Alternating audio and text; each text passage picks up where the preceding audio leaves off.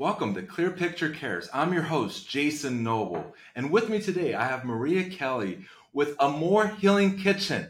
Without further ado, welcome, Maria. Thank you, Jason. Well, tell us about what inspired you to be the founder and the executive managing director of AMOR Healing Kitchen. Well, it was a journey.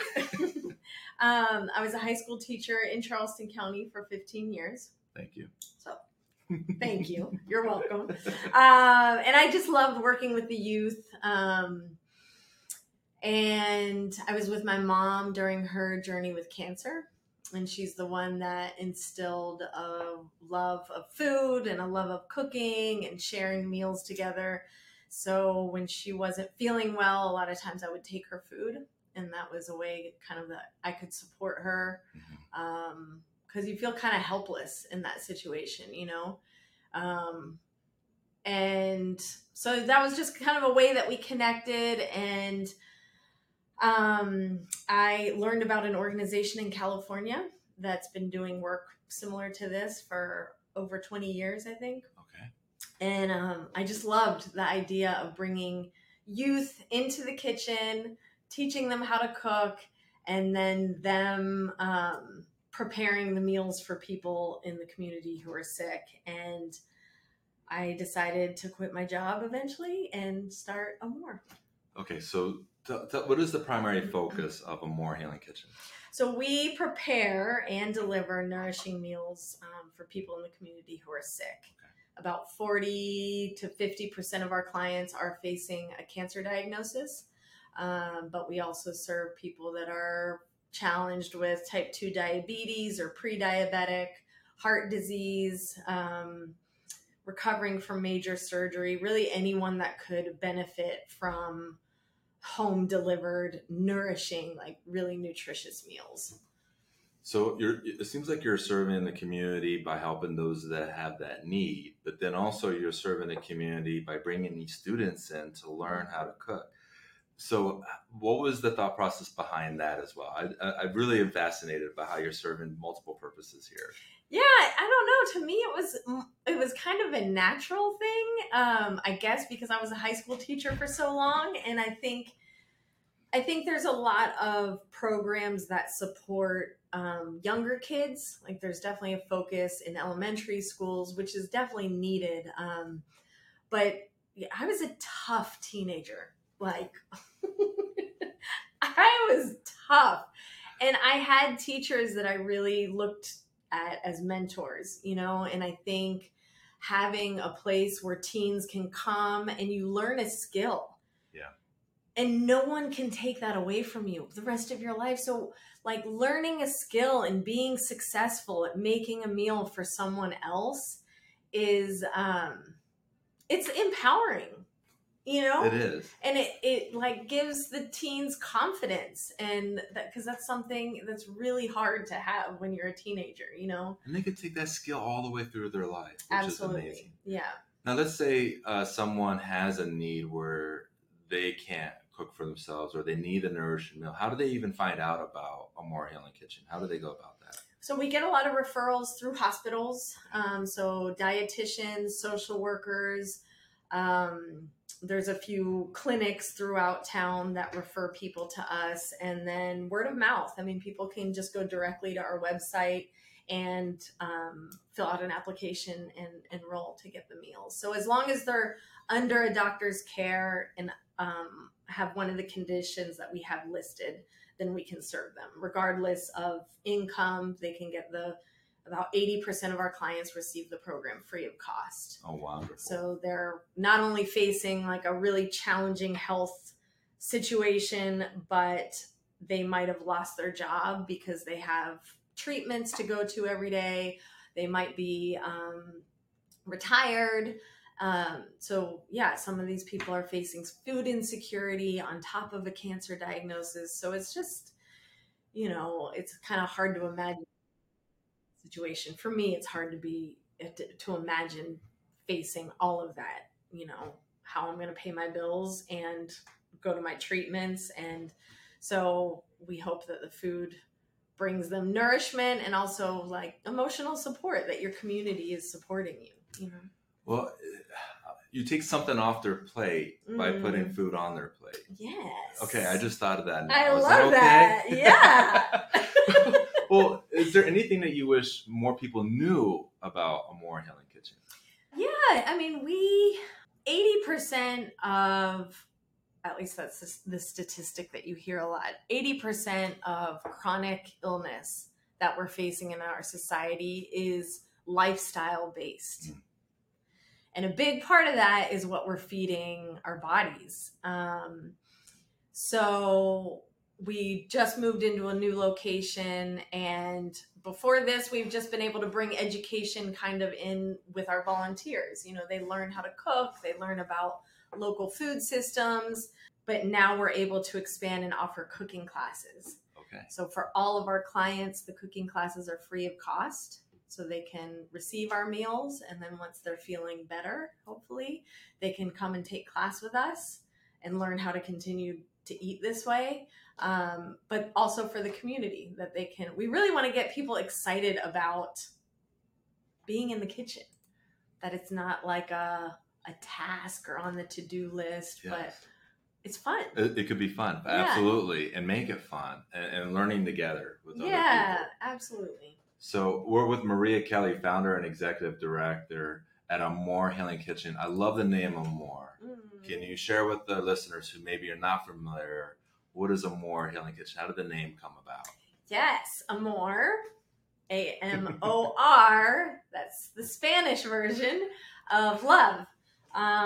So yeah, I had really wanted to incorporate my mom's name into the name of the organization, because it's really all inspired, I think, by her. And nothing was fitting. And I was traveling with my husband in India and on a motorcycle in the Himalayas. And I was kind of like hanging on for dear life for a month straight. And I don't know, we kind of reached this valley, and it was majestic. It was beautiful, one of the most beautiful places I've ever been. And it just hit me like, wham. And I was like, oh, AMOR. Like, I got the name. Yes. It encompasses, so just the foundation of everything that we do is rooted in love. Oh, I wish we had just so much more of that. Imagine the world we'll live in if we just had more foundation and the basis in love, right? And giving versus getting. There was a book I read called The Go-Giver. And if you haven't checked it out, listeners, check it out. It's an amazing book. Okay. I'll recommend it to you as well. The Go-Giver. The Go-Giver. Okay. Instead of the Go-Getter, it's the Go-Giver. I love it. It's a fascinating, loving book. Well, can you share some stories? I loved your story about just how you came to the name. Can you share some stories with us about the people that you serve? Yeah. You could change the name to protect the innocent. Yeah. Yeah, I mean, there's so many. I think one probably that I bring up often is sometimes I end up doing a delivery here and there. We have delivery angels, volunteers. We call them our delivery angels. They're the ones that take the deliveries on Fridays to our clients. But sometimes I have to pinch hit, and if we're short. And I did a delivery for this woman who barely had any furniture in her home, and she was taking the bus every day to her treatments, alone, living alone. And I delivered to her, and the deliveries come with a fresh bouquet of flowers. Oh, wonderful. Yeah, that are donated by a local florist, Roadside Blooms. And just the look on her face and her words of how supportive, how thankful, I could just tell it was like the bright spot of her day or maybe week, and kind of feeling like she's not alone. That was, it impacted me a lot. Yeah, I can see. Yeah, we had another woman, and she just said that our food got her excited about eating again. She had kind of lost her appetite, and she had drastically lost weight through her treatments. And I just learned that 10 to 20% of deaths from cancer are actually not caused by the disease, but by malnutrition. Oh, goodness. Yeah, just learned that. So, yeah, this woman had lost a lot of weight rapidly, and she said that our food got her excited about eating. And so she was like eating again. And so, yeah, a lot of like little stories like that. Well, when they're going through chemo and they're going through treatment, they may not have that appetite. Mm-hmm. So to have nourishing food that they actually enjoy and they get excited to have, and they know people are caring about them, which keeps them part of the community as they go through this rough time in their life, I think is. And then also, what was the name of the florist? Roadside Blooms. Hey, kudos to you, Roadside Blooms. That's wonderful work that you're doing. They're as well. in Park Circle. And they're in Park Circle. Yeah. And your new kitchen is in what part of the city? Avondale. All right. Beautiful, growing part of the city. For Absolutely, sure. Yeah. Now, is there any upcoming events that you have that you would want us to know about? Yes. So we have a lot of guest chef and cooking classes. Okay. So those are listed on our website. We have one about every 2 weeks. And then we have a big event on April 29th, our 5K, yeah. The 5K, yeah? The 5K, yeah. Hell yeah. Gotcha. Hell yeah. And it is at the beautiful Woodlands Nature Preserve on 61. So that's April 29th. You can just come out and walk. For those that don't know, a 5K is not that far. It's not. And you can actually walk it. So we encourage people to come out and walk, if they're not runners. But for those that are runners, we do have prizes. Can people bring their little kids? Can they bring their pets? Yep. It's family friendly. Dogs are allowed, but not on the trail. Okay. But there's a big area. We have food trucks and vendors, live music, beer, water, acai bowls. We have it all. You have it all. And so what's your website? Where can people go to find out more? Yep. It's AMORHealingKitchen.org. Spell that out. AMOR Healing Kitchen.org. That's right. Okay, you heard it here, folks. Now, if you could leave an impression with our listeners about the value of giving back to our community, it could be the Low Country. We could just talk at that, right? Our community. What would that be? I think figuring out what you're passionate about, or maybe even your skill set. I mean, there's just always a way to be involved in what you envision, what we envision for our community. And if we're not taking an active role, then we can't expect it to happen. Just like you stepping out and offering this podcast, it's just, we all have a gift to share and a gift to bring community together. And it's that collective community that I think will uplift us. I love that answer because I love asking that question because I hear such fascinating answers.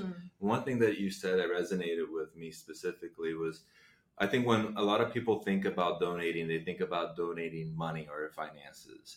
But you could also donate your skill. You could donate your knowledge and wisdom around a certain topic.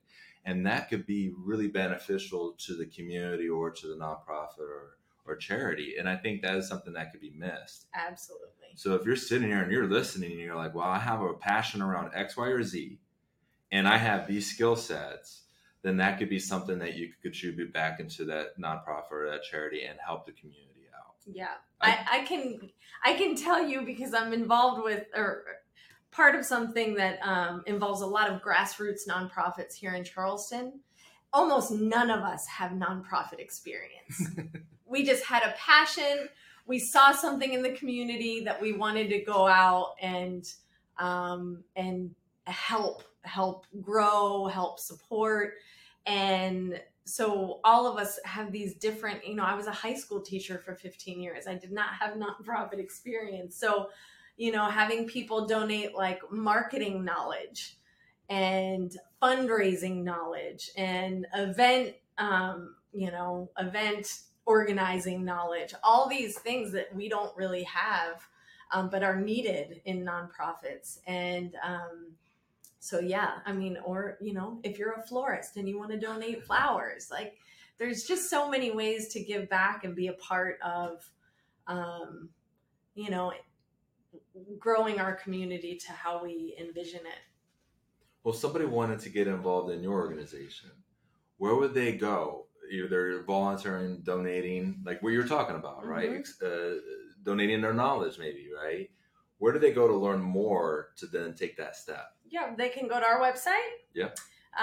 Or social media. We're pretty active on social media, Instagram and Facebook. Instagram, Facebook. Check out AMOR Healing Kitchen. That's right. And the website is amorhealingkitchen.org or ORG, correct? Correct. AMOR. That's the Spanish, not the Italian. That's right. Now so my family who's listening, I know they listen to everything that I do. Thank you, Mom, Dad. Oh. But my father's family's from Puerto Rico. So we grew up with Spanish. That's right. And I will tell you probably know more Spanish than I do. Right. But it was one of those things of that culture. It was a strong culture of family and a strong culture of being within a community, and it's carried throughout my life. Cool. Well, you just listened to Maria Kelly at AMOR Healing Kitchen, founder and executive director. Now, if you want to learn more, go to amorhealingkitchen.org. Okay. Also, you could go to clearpicturefinancial.com, click on Clear Picture Cares, and this is where you can watch this, not only this video and listen to our podcast, but you can also listen to this wherever you find your podcast. This is Jason Noble with Clear Picture Cares. The purpose of our focus is to create awareness, educate to our valued listeners and our community, and engage them on how they could get involved. Thank you for listening. We appreciate it. And thank you. Thank you, Jason.